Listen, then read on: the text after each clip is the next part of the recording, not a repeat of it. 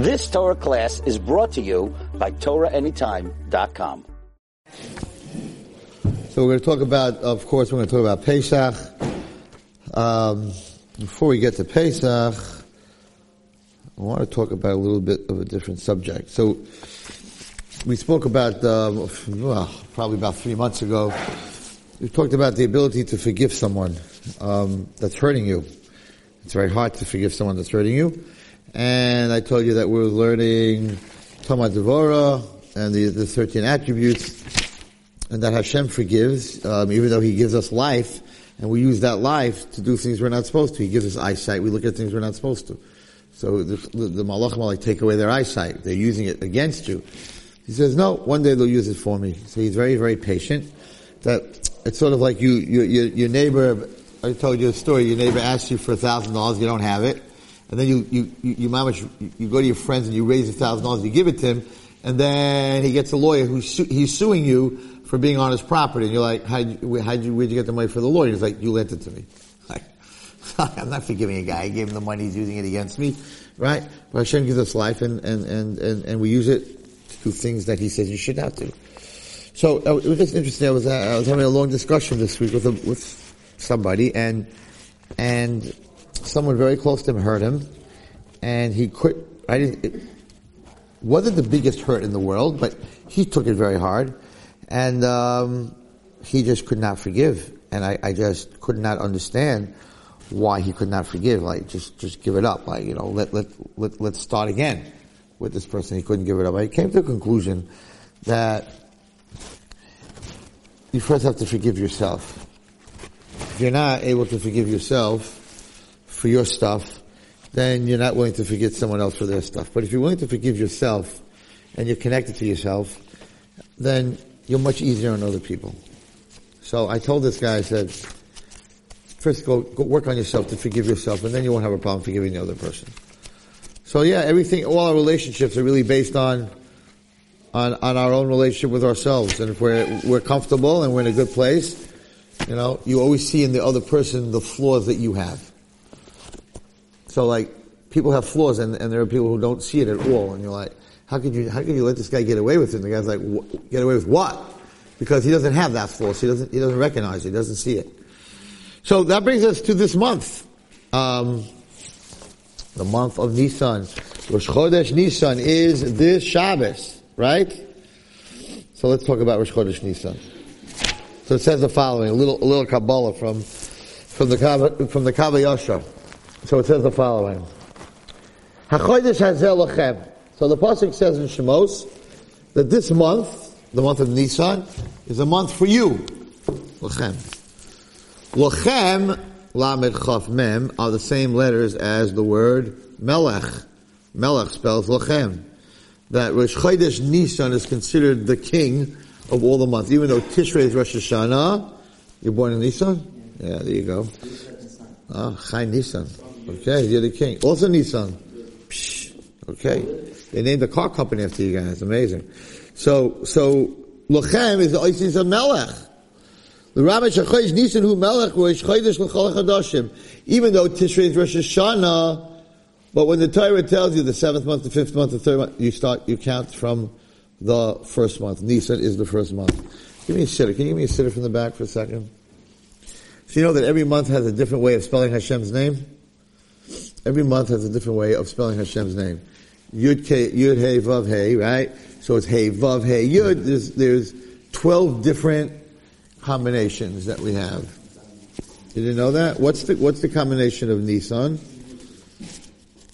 The combination of Nisan, which tells you a lot about the month, Nisan is Hashem's name spelled correctly. Yud, He, Vav, He. That's the only month that it's spelled that way. There are other months like, if you go to Adar, it's He, He, Yud, Vav. If you go to Tishrei, it's Vav, He, Yud, He. It's all the same 4 letters. There's always a Yud, a He, a Vav, and a He, but they mix the order. It mixes the order. The worst month is Tammuz. Because Tammuz is spelled He, Vav, He, Yud. So it's backwards. It's Hashem's name backwards. Yud, Ke, Vav, Ke, backwards.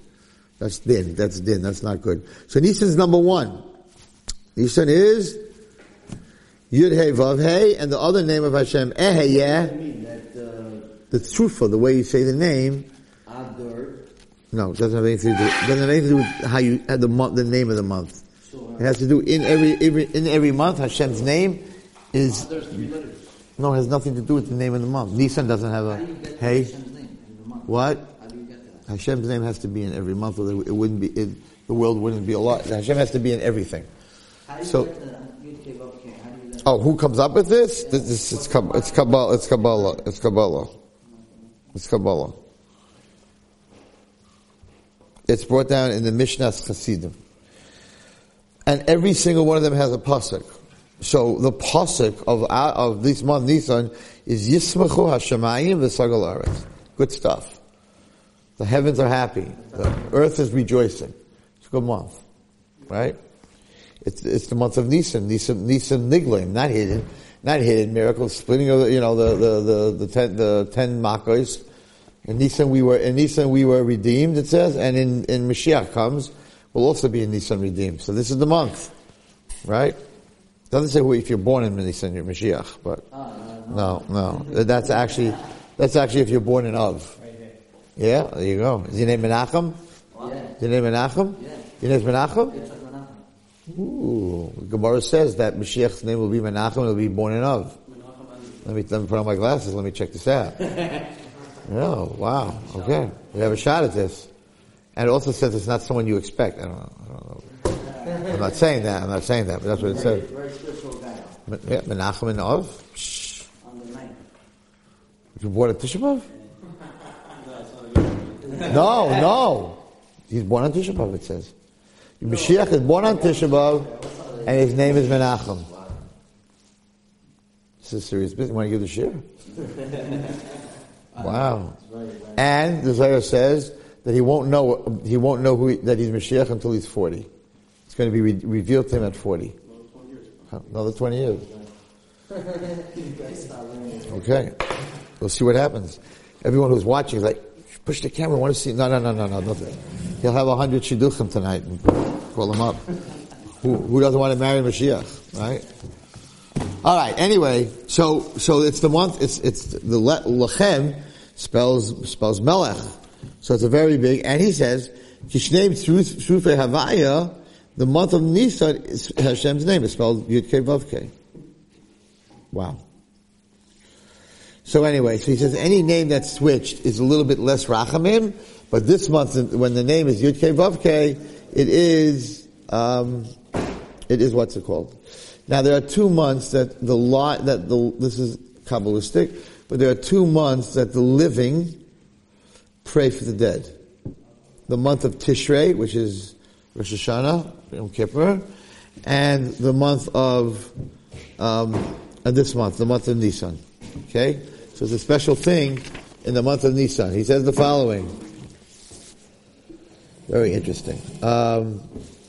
Let's go skip to the Chodesh Nisan, because Hashem's name is Yud Kei Vav Kei, and it's pure Rachamim. Alkein also b'Nisan l'Zanos. You're not allowed to fast. You don't say Tachanun. You're not allowed to fast. If someone dies, you're not allowed to say a eulogy. But in Nisan, it's not a minute to go to the graveyard like we do in Tishrei and to say Tachnunim. Just the opposite, because the whole month of Nisan is a good month, right? And therefore, we're supposed to daven for them. We're supposed to daven for them. He says a prayer here. The day should be lit on the Shmasim Chadishin, on these holy souls. The Mischachim Batziparim Mitzapsim B'Shvachim that become new like birds, and they chirp praises Umitzalin. This is called Olzaya Amakadish Yisrael. Okay, and we're supposed to pray for them. There's a whole prayer that he's supposed to say. If you want to know what prayer it is, look at Peiches in the Kav Yashar. What's going on over here, though? What's going on over here? So he says that in Nisan is the spring, and in the spring, things start to grow. He says you should give a lot of tzedakah for souls, for people who died. We read the Pasha of the Nasi, and he says that when you pray for them, they pray for you. Now there's a very interesting quote in the Gemara, and the Gemara says, in the month of Nisan, stay away from black oxen. Because oxes, male cows. Mitam shasat merake ben karnaiv. Because the Satan is dancing between his horns. Why? In Nisan, things start to grow. It's the spring. And the ox is going to eat it. And today, because of our sins, most people are sinning. Some lashon hara, some litzanis, some immoral acts, right? Avoid Pesach hatah. And this goes into the kaka of the world. And therefore, when the things start to grow, the Rishaim, the bad people's souls are in those plants. Doesn't mean when you go to the store, start talking to the carrots. Right? But they're in those plants, and who eats those plants? The animals. So, when you're going to eat the meat in the steakhouse, or the vegetables, if you're a good person and you're kosher, you know that when you eat things, and you make a bracha on it, you're misakin the neshama. There's a very famous story in the Avas Chaim, where a lady took an apple and by accident made a bayir dama, and she ate the apple. And that night in a dream, a neshama came to her and said, I was waiting for years. I was in the ground. It's a famous Avas Chaim story. I was in the ground because Gilgulim can come in 4 different ways. Gilgulim can come in, the worst Gilgul is if a person has to come back to this world and be in something what's called a daimim, in a rock. You're just stuck in that rock and you're stuck. It's very hard to get out of the rock. Or sameach, in a plant. Now a plant, if you make a bracha, if there's a neshama in the apple and you make her eitz, you free the neshama. You masakin the neshama. You fix the neshama. An animal, which is called a chai, a gilgal could be in an animal, so you eat meat, you eat chicken, you eat veal, whatever it is, you're masakin that neshama. You make a bracha, as long as you make a bracha. Or, no, there's no tikkun. You can't eat it. You don't make a bracha on it. And the final gilgal is a person. A person, you can come back as a person. That's the best gilgal. You don't want to be a horse. You don't want to be a cow. And you don't want to be a bee or insect. What? Everyone's a gilgal. There's no new neshamas in the world. Now, how do you know why you're back? What do they call that when you see someone, you say, I know you from somewhere? There's an English word for it. What is it called? No. Deja vu. So deja vu means that the last time you were here, you knew that person. You're like, I know you from someone, like you never met them before.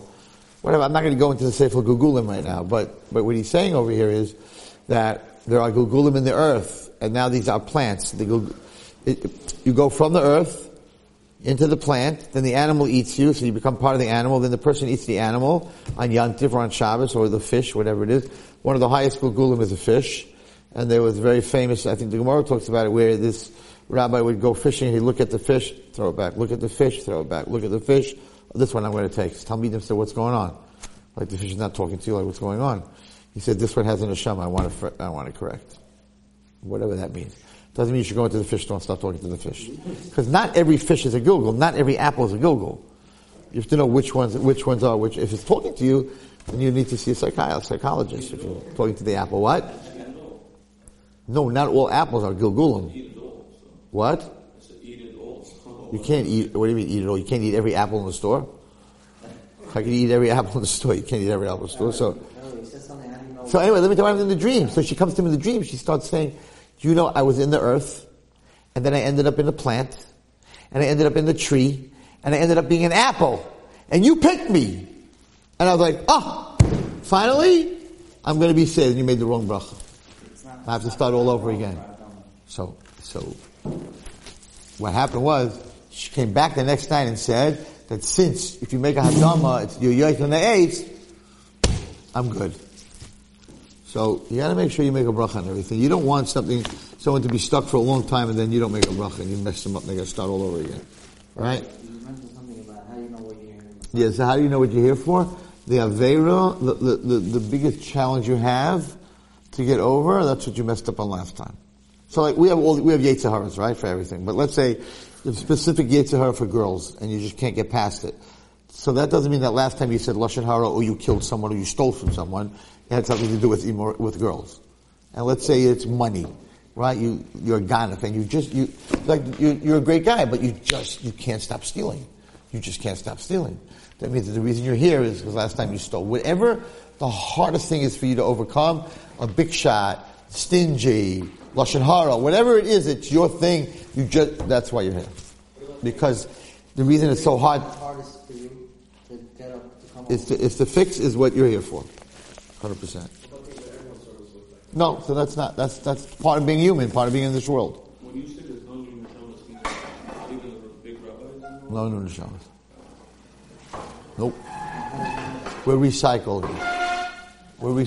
This is all the Kubbalim and Tzaddikim and the Zayar, and he talks about all this and whatever it is. And there's no more new neshamas because until Mashiach comes, we have to just go through this and be masakin and fix it. So you know every person. You go inside yourself and you know what you're struggling with. That's why you're here. That's why you're here to be masakin. It's very fascinating. It was a shir I heard a long time ago. So let's say this guy, right? Last time he was here, he went to church, right? He went off the derech. He decided he wants to be a Christian, even though we can't change. But he used to go to church. He did the wafer. He did the Christianing. He believes in Jesus. The whole thing. Now, to fix what you did wrong, you have to be in the same place, in the same situation, and overcome it. So, if he's a good guy, how can he be in church? And how can he get back to that place to be masakin? He's a good guy, he's not in church. He's sitting in yeshiva learning all day, right? How's he going to fix it? Fascinating. So, it really depends on you how you're going to fix it. What does that mean? You could be off the derech and do it again and end up in church, and you have to overcome it. That's one way. You could be addicted, and you have to go to 12 steps, and most 12-step programs for addicts are in churches, just the way it is, in the basement of a church. So you're not going to the church to do something bad, right? But you're going to the church because you are an addict. It's not the same as the guy who's going to the church right? Or you could be a tzaddik, and you go into churches to take Jewish kids out and bring them back to Hashem. That, you're going to end up in a church, and you're going to end up in the same test, in the same place, with the same situation. How you're going to end up there, that's up to you. That's up to you. So, there's some very fascinating stories on that. Right, it depends, depends where you're at in life. I tell the story all the time, and in fact, I'm talking in Hatzalah tomorrow night in Monroe. And I said a few weeks ago, not in the boys' share. So I deal with girls and I help out people. Whatever I do. And I'm usually up very, very late, and emergency situations, this, that, and the other thing. Well, one thing, when I go to sleep, I put my phone on silent. From 3 to 6, from 3 to 7, I gotta sleep. So I put it on silent. So if you call me, everyone says, till when can I call you? You can call me until I don't answer. Because in other words, if you call me and I answer, it means I didn't put my phone on silent, it means I'm up. If I don't answer, it means I'm sleeping. Okay. So, every night, 3 o'clock, 3:30, whatever it is, whatever the situation is, I put my phone on silent. One night, many years ago, I got home, I didn't sleep for like 3 nights. It was the whole situation in my high school, and it was up every night, the hospital, and here, and there, whatever it was. I came home, I got into bed. What is the worst thing that can happen to a guy? You get into bed, you get undressed, you put that blanket on, the pillow's cold, you're ready to go, right? And you're like, I didn't daven Ma'ariv. And I'm like, oh my gosh, there's still a minyan in Shomer Shabbos, 2:30. I don't even have an excuse. There's no minyan, right? You gotta get up, you gotta get dressed. What's the best thing that can happen to a guy? He gets into bed, gets comfortable, oh my gosh, I didn't daven Ma'ariv. Oh, I did. Oh, yes, I did. That's the best thing that can happen to you. Because you daven different. Every night you daven a certain minyan, but that day you daven early. Whatever it is, they're like, I can go. Anyway, so that night I went, I went to what's it called? I go to bed, and I forgot to turn my phone off. It's like once in a year, whatever it is. I put it next to it was, and I'm falling asleep. It's like 3:45. I am so dead, and my phone rings, and I'm like, I shouldn't answer it because halach is I turned it off, and I didn't turn it off. But who's calling me at 3:45? I got to answer it. It's not 3:45. So I looked at the number, and it wasn't Israel. If it was Israel, okay, they don't care. They're 6 hours there. I picked it up. I was like, hello. I was like, mamash half dead. Even more tired than I am tonight. And, hi, this is Hatzalah Mill Basin. I'm like, so right away you think, oh, my kid, right? Well, my kids are not in Mill Basin or whatever it is. I said, yes, how can I help you? Is this Rabbi Wallerstein? I'm like, yes, it's Rabbi Wallerstein. He says, we have one of your girls in the bus, in the ambulance, in the bus. And she's kicking and fighting and biting. And she said she's not going to the hospital. And we don't want to put her in a straitjacket unless Rabbi Wallerstein goes with her. So we really need you to come with her. I'm like, guys, just talk her. I didn't know what I was saying. I was like, just talk her down. I'm like, give her a shot. Do something. I'm dead. I'm whatever. I'm like, where are you guys? The Middle Basin's 25 minutes from us. I feel, okay, you know what? When you get to my house, wake me up. I'm going to sleep for 25 minutes. They're like, we're in your driveway. My driveway? We're in your driveway. I look out the window. They don't have the lights on. They're in my driveway. There's an ambulance in my driveway. I told my wife, I cannot believe it. If I would never know. I don't know if they would have knocked on my door and rang my bell. But whatever it is, they knew exactly where I lived. She knew where I lived. I get dressed. I am so upset. I get dressed. I go down into the ambulance. She's throwing up. She OD'd. She took too much drug with her. She's throwing her brains up. She's screaming. But she's not beating up anyone and biting them anymore. We're going to the hospital. I'm sitting, you sit on the side. She's in the stretcher. Gurney. I'm like, Hashem, I don't understand. Like, can you give me a break? Like, I just need a couple of minutes to sleep. And all of a sudden, I'm like, time out. On Rosh Hashanah, when they wrote what's going to be with me this year, they wrote, Zechariah Wallerstein is going to be in an ambulance on his way to Maimonides at 4:00 Tuesday morning. Now the question is, how is he going to be in that ambulance? Is he going to have a heart attack? Is he going to be very sick?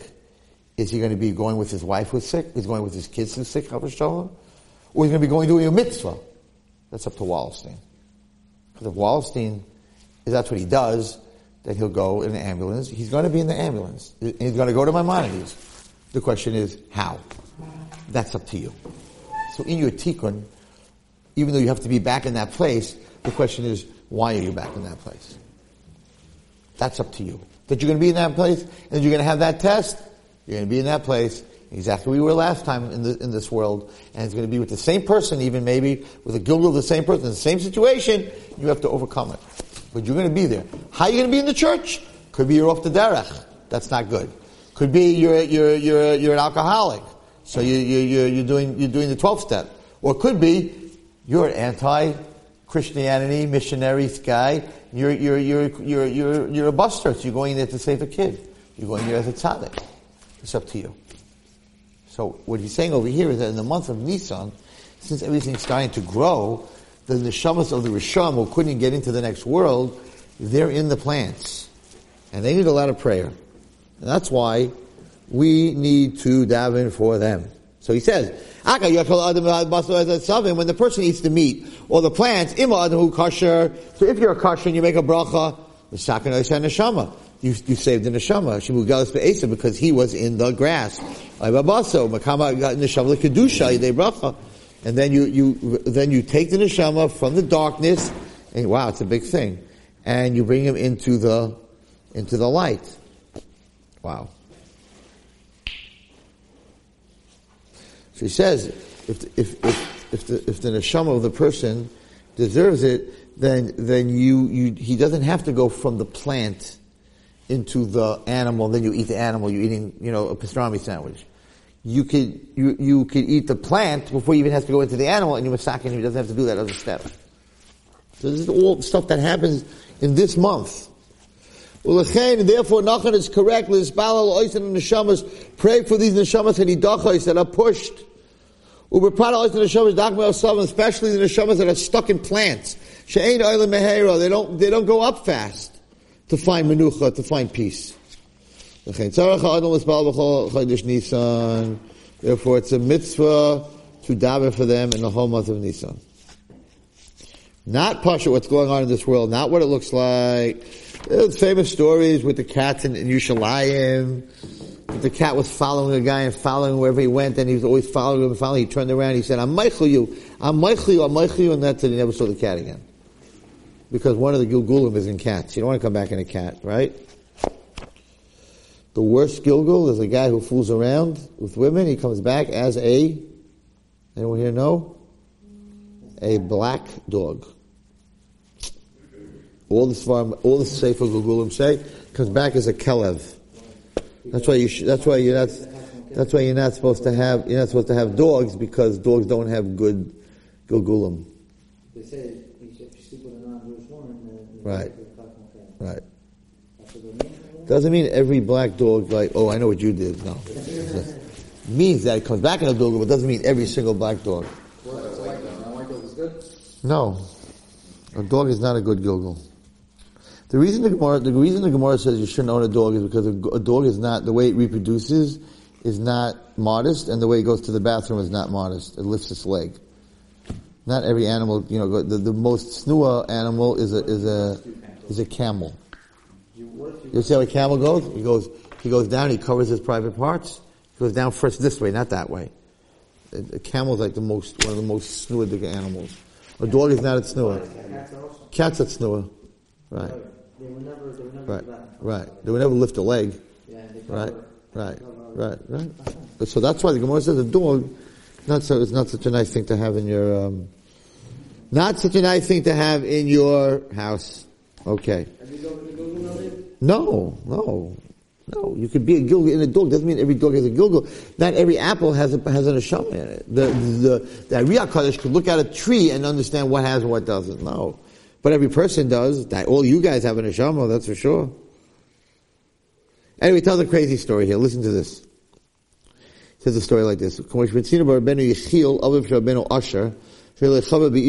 had a friend who and he was a big tzaddik, and they loved each other very much. They were learning, and they made a deal between the two of them, that whoever dies first, so they had a deal. Whoever dies first used to come back in a dream and tell the other one what it's like to die and what the neshama does after it dies. Okay? How did you have a deal like that? Who said God's going to let you do that? That was the deal. If they could. If you don't come back, you don't come back. You know the famous baseball story. There were these two guys who loved to play baseball. Like, all they did was talk. Yankees, Mets, baseball. So they made a deal. And thank you. They made a deal. Whoever dies first should come back to the other guy and tell him, do they play baseball in heaven? Okay? So, yeah, I want to know. They talk, that's their whole life. So the first guy, he dies, and he comes to his friend in a dream. He says, no, do they play baseball in heaven? He says, I got good news for you, and I got bad news. He says, what's the good news? He says, they play a lot of baseball in heaven.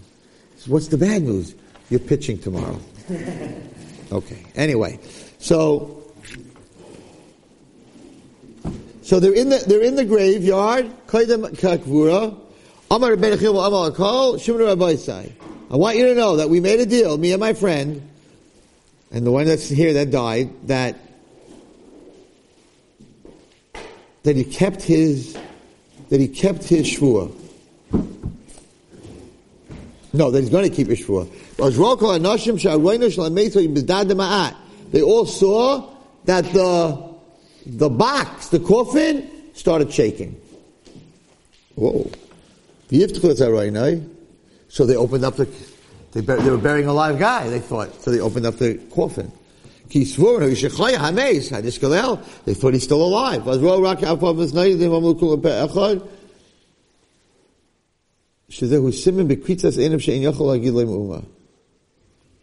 They saw that this mace was not going to be able to keep the deal. He was not going to be able, like you said, Hashem, he's not going to be able to say anything. But after 30 days he came to him in a dream, to Rabbi that he should please be Michael him that he swore that he's going to come back and tell him, and he's not. He ain't because they didn't give him permission to say anything. That kind of Maisa. So that they don't always give you permission to come back. I just heard a crazy story that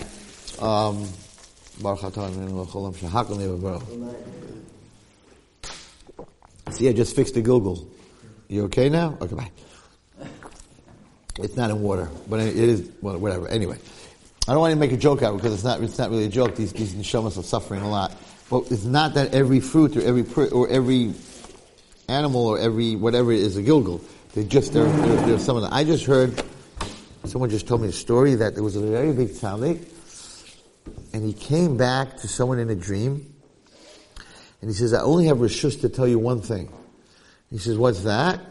He said that Ein Oid Milvado, that his whole life he always said in the morning, Ein Oid Milvado, there's no one but Hashem, there's no one else. He said, you don't understand in Shemayim how great it is a person, how they appreciate a person who says Ein Oid Milvado. So he told him you should just know that you should tell people to say Ein Oid Milvado. Ein Oid Milvado means there's no one but you. There's no one but you, Hashem. That in Shemayim, it's huge. That's all he could tell him. Okay. There's a lot more I want to talk about, but I would like to go to my because it is late, I started very late. How long are we on? A half hour? Can you look? Huh? 31 minutes. See, I'm pretty good, I know my time. Okay, so we're writing this sefer on Hilchos Kibbutz of Aim. I would like to read some pieces of it that I think you'll find very interesting. Listen to this, boys, listen to this Shiloh. First, I want to tell you something else, just in halacha, that just an interesting story. So let me ask you guys a question in halacha. So there's a Pesach program, and they hiring people to sing, people to daven, whatever it is. But the guys anyone that you hire wants a deposit. So let's say the guy's being hired for $10,000. He's a singer to come to the Pesach program. Now, they give him a $5,000 deposit. Okay? And the Pesach program collapses. Okay? So they gave him a $5,000 deposit. The Pesach program collapses. They owe him $5,000. They made up $10,000. They owe him $5,000. Meanwhile, he's a great singer. Someone called him and said, I heard they collapsed. You have an opening? He goes, yeah, I have an opening. I was going to be there Tuesday night. Okay, we'll take you for Tuesday night. We'll pay you $10,000. So now, does he have to give back the $5,000? No, calm down. Once you deposit, you give a deposit, you lose the deposit. Right, but you have no loss of money. You're coming to Bezdin. Let me tell you the part. Let's say the other place is paying you 15. So it's good that I closed. Because not me, but I say it's good that I closed. Because if I wouldn't have closed, you would have gotten 10. Not because I closed. Give me back my 5. Okay, I'm talking Pi Halacha. So Pi Halacha, right? What I'm saying is, I did not cause you a chisaron kiss. I didn't cause you a damage. But what if they didn't? What if nobody called him? But they did. Then for sure I owe you 5. If I hired you and you lost your job, if I hired you and I closed, I still owe you 5. The fact that somebody else called me, it's not have nothing to do with we closed on. But what I did not cause you any damage, and therefore I'm coming to Bezdin and saying to Bezdin, I did not cause this guy any damage. He got 10 or 15, whatever he got, right? So he didn't lose. By me closing, he didn't lose. I want my 5 back. That's the Shiloh. Now, the halacha, and I'll tell you where this comes from very fast. So the halacha is that, what you said, the halacha is that the reason I took a deposit, right? Why did I take a deposit? Why did you give me a deposit? You gave me a deposit. What was your das when you gave me the deposit? You're going to close? No. You're going to be open, right? So when your das, when you gave me the deposit is, this is for you. Finish. It's over. I owe you another 5. My das is I'm not going to close.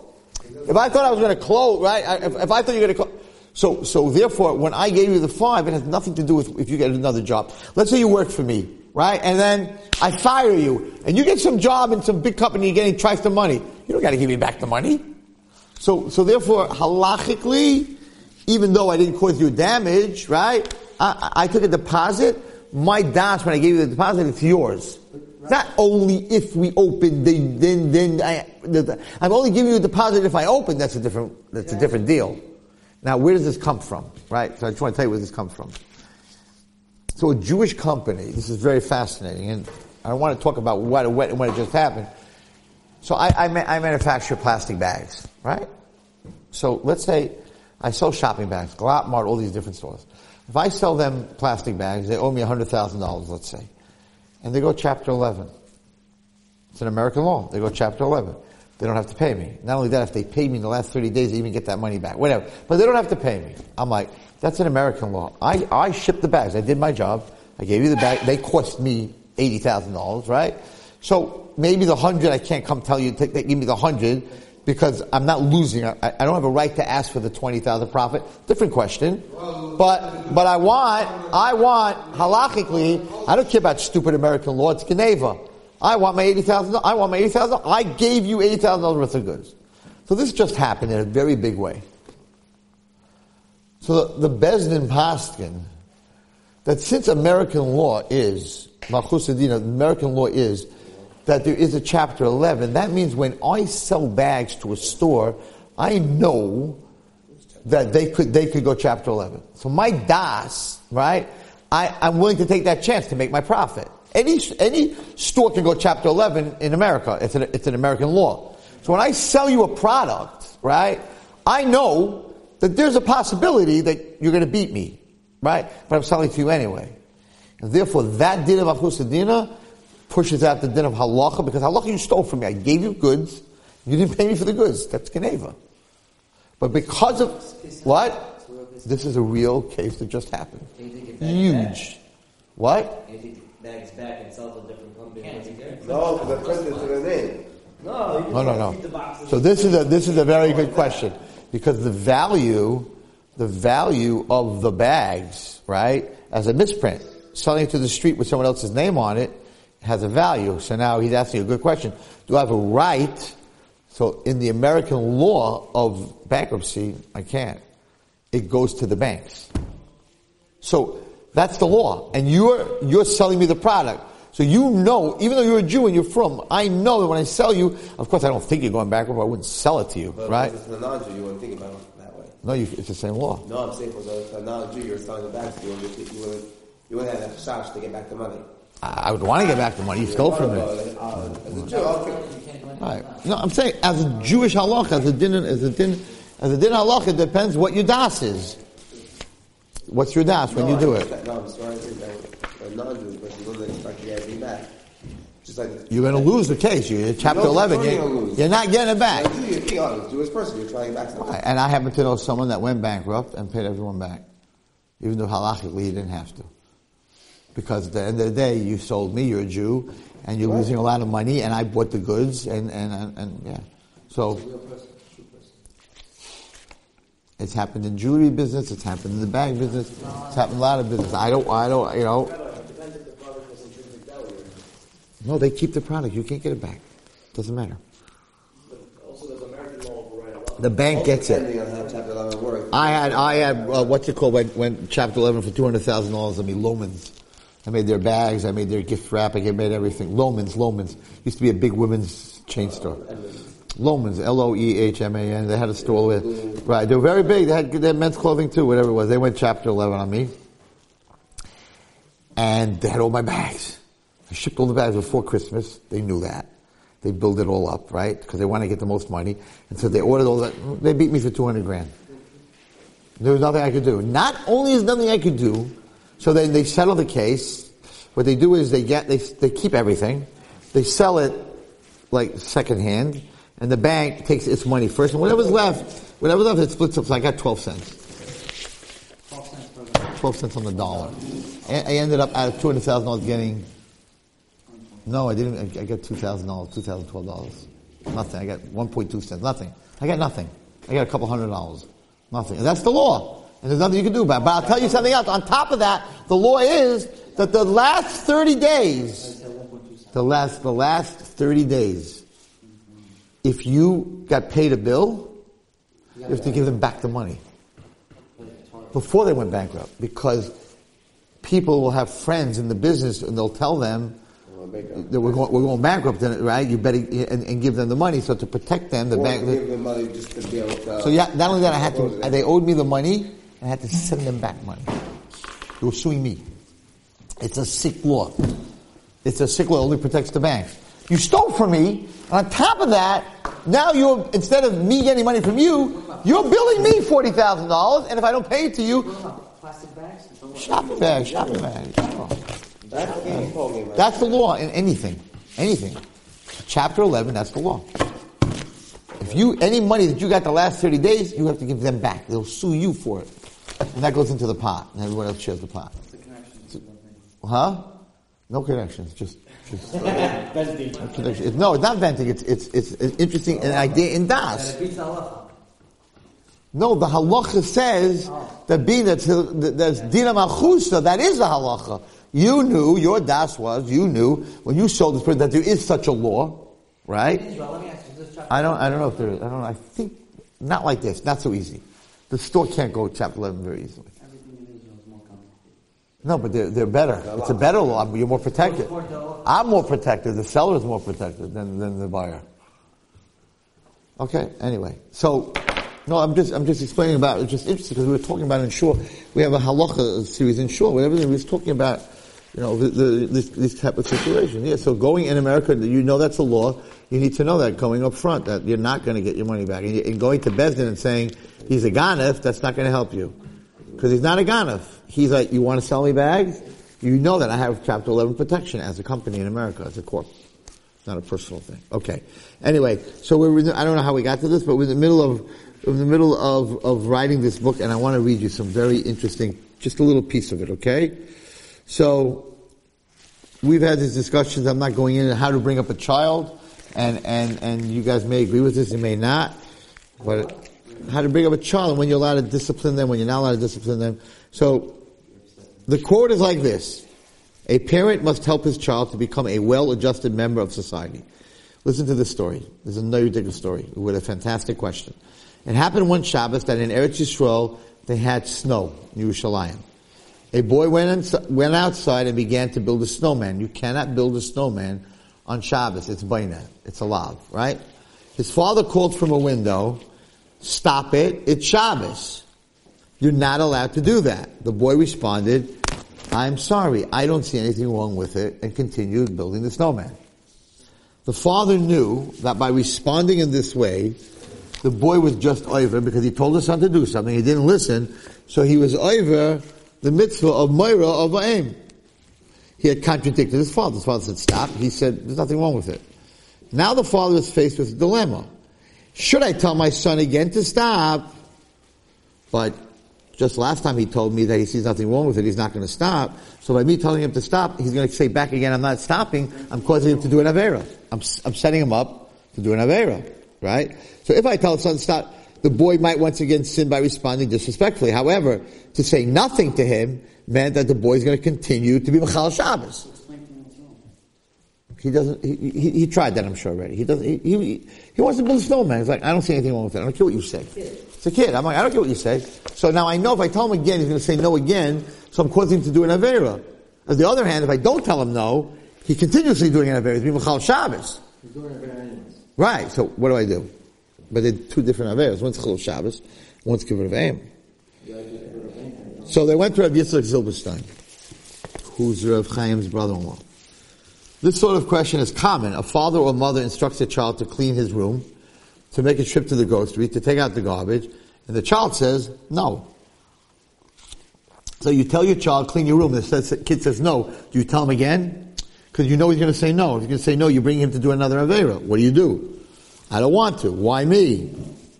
So if the parent knows that this will likely be the child's reaction, should they refrain from making the request because it would likely result in the child's avera of kibbutz of aim?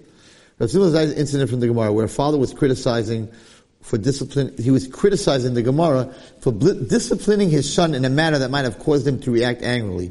The Ritva writes that such criticism is warranted even if the child is below the age of bar mitzvah. So he's going to make a difference here. If so, Rav Zilberstein, how can a parent raise his child in the proper way if he always has to be concerned? Every time I tell my kid and he says no, if I can't ask him again because he's going to do an Aveira, I can't bring my kid up. Like I have to tell him I'm not accepting. Right? What are you going to do? Every time he says no, that's it. You're not going to ask him to. You're not going to ask him to do it again. So this is what he says. Citing numerous so Rav Zilberstein writes that when a parent is being mechanech his child regarding a mitzvah, like saying Shema, or davening with a minyan, or avoiding a sin, or not making a snowman on Shabbos, he need not be concerned that the child will react negatively, for his responsibility as a parent requires him to guide his child in the proper observance of the mitzvahs. Of course, he should seek to find the words that are not confrontational, have the best chance of not evoking a negative reaction. And what about a non-mitzvah? What about cleaning his room or taking out the garbage? Rav Zilberstein writes that it's a parent's obligation to help a child become a well-adjusted member of society, not a spoiled, self-centered person who cannot accept criticism or carry out basic chores.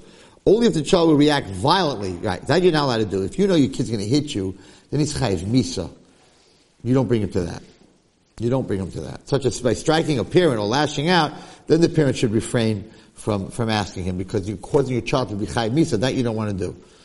Therefore, says Rav Zilberstein, the gain will be outweighed by the loss. If, however, the child will respond with a no, why me, or a sour face, the parent should nevertheless make his request so that his child will hopefully grow to be a mature, productive member of society. You have to bring up your children. Even if you know he's going to say no, and he's going to be over at Aveira, you have to bring him up. You have to ask him again. Okay, that's one. I have one more. Mercy for one's parents. Rav Shlomo Zalman Auerbach is a big gadol, arranged for his open porch to be fully enclosed with walls and a couple of windows that would allow for light and fresh air. The handyman who he hired was happy to do the job, but suggested that I don't think you should do that because you're not going to have any more air in your house. Rav Shlomo Zalman thanked him and said, I don't have a choice. Why? My mother-in-law lives with us, and in the winter there's a draft coming from the porch, and it's not good for her. Therefore, we have to enclose it. Somebody asked Rav Shlomo Zalman, my wife and I want to live in the old city, but our parents are afraid for us to live so close to so many Arabs. I'm sure there's plenty of people like this. What should we do? Rav Shlomo Zalman replied, you can't find it in your heart to have mercy on your parents. You have to put them through this. But then who will live in the old city, they asked him. People like me, said Rav Shlomo, whose parents have already died and not here in the world. Don't have to cause your parents pain. Okay, then we'll talk maybe next week in Mitzvah Hashem, about support. About support. When a child has expectations that his parents are going to support him, or buy him a house, and they don't really support him, and they don't give him that kind of money, and the reaction for that is, they become close to the in-laws or the parent that gives them the money. Or you have in-laws, you have parents, you want to buy a house. Your father gives you $250,000 for the house, and your in-laws are like, we can give you maybe 10. And now you're like, you know what? Your parents care more about us than my parents, because they're only giving us 10. So is showing less love or less bringing your children over, is that considered disrespectful, or is that not considered disrespectful? So we'll talk about that next week in Mitzvah Hashem. There's one other little piece I want to talk about because Pesach is coming, and that is about the Pesach table. I talk about this every year. Boys, you have to go set the table. It says the following. Well, not you guys. This is from the Kavayasha. Okay? The night of Pesach is so holy that the table cannot be tamei. What does that mean? So when you set the table for the Seder, the kavanah has to be that you're setting the table l'chvoid HaKadosh Baruch Hu. Therefore, you're not allowed to have your non-Jewish maid set your Seder table. It has to be a Jew. So, right,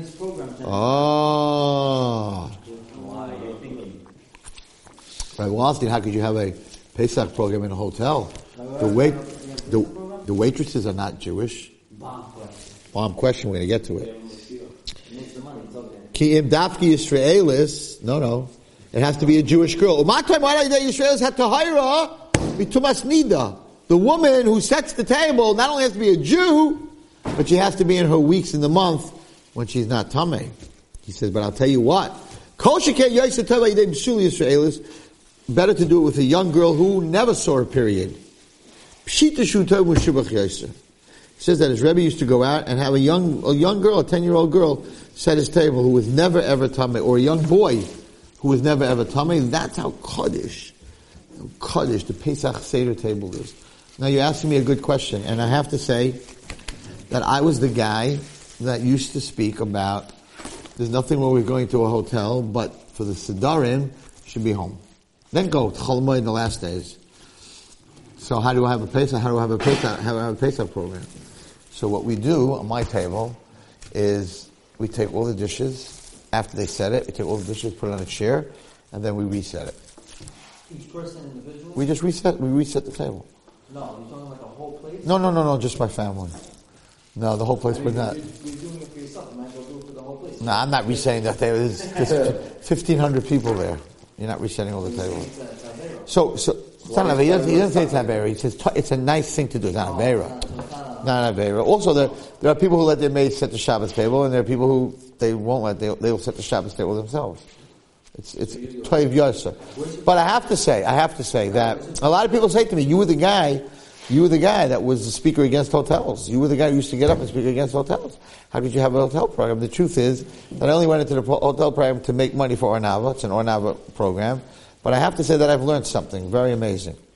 That I was judging people, and in the hotel you see tables of 60 or 80, a grandfather, grandmother, the grandchildren, the great-grandchildren, whatever it is.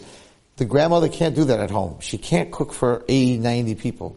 And it's very, very hard for her to do that at home. So the Pesach program gives a chance for families, whole families, all the kids, all the daughter-in-laws, all the son-in-laws, right, to be together for Pesach. And that is something that's very beautiful. It's missing the Seder in your house with the poor people sitting at the table, but they say that after they pay our rates in the hotel, they become poor anyway, so consider like there's poor people at the table. I'm not advertising, we're sold out, but it's called Ponte Verde, which is next to Jacksonville, Florida. It's in Florida. But my minig, since I'm a little child, is that my father, Olav Shalom, it's a beautiful minig. So when we came home from shul, we made the maror. We had one of those grind things, and we grind it, had some little finger pieces of my finger in the maror, a little blood in the maror, whatever. But we used to grind. Now when you grind maror, fresh maror, it gets into your eyes, and even you tear up, you mamish tear up. It goes in your nose, and you're like, right? So we used to be grinding it and crying. You're not crying, you're tearing. You're not crying because there's no. And my father used to sit in the kitchen and he used to say, Hashem, if the Wallerstein family has to have tears this year, it should be the tears from the maror. Wow. We did that every single year. So on Erev Pesach, I sit with 400 kids, all the kids in the program. Each one has a bowl, each one has a grinder, and we grind and we make, part of the program. We make the maror and we make the charosas. No, the kid gets a jar, gets his maror in a jar. So there's chinuch, but there's no place like home. There's no place like home.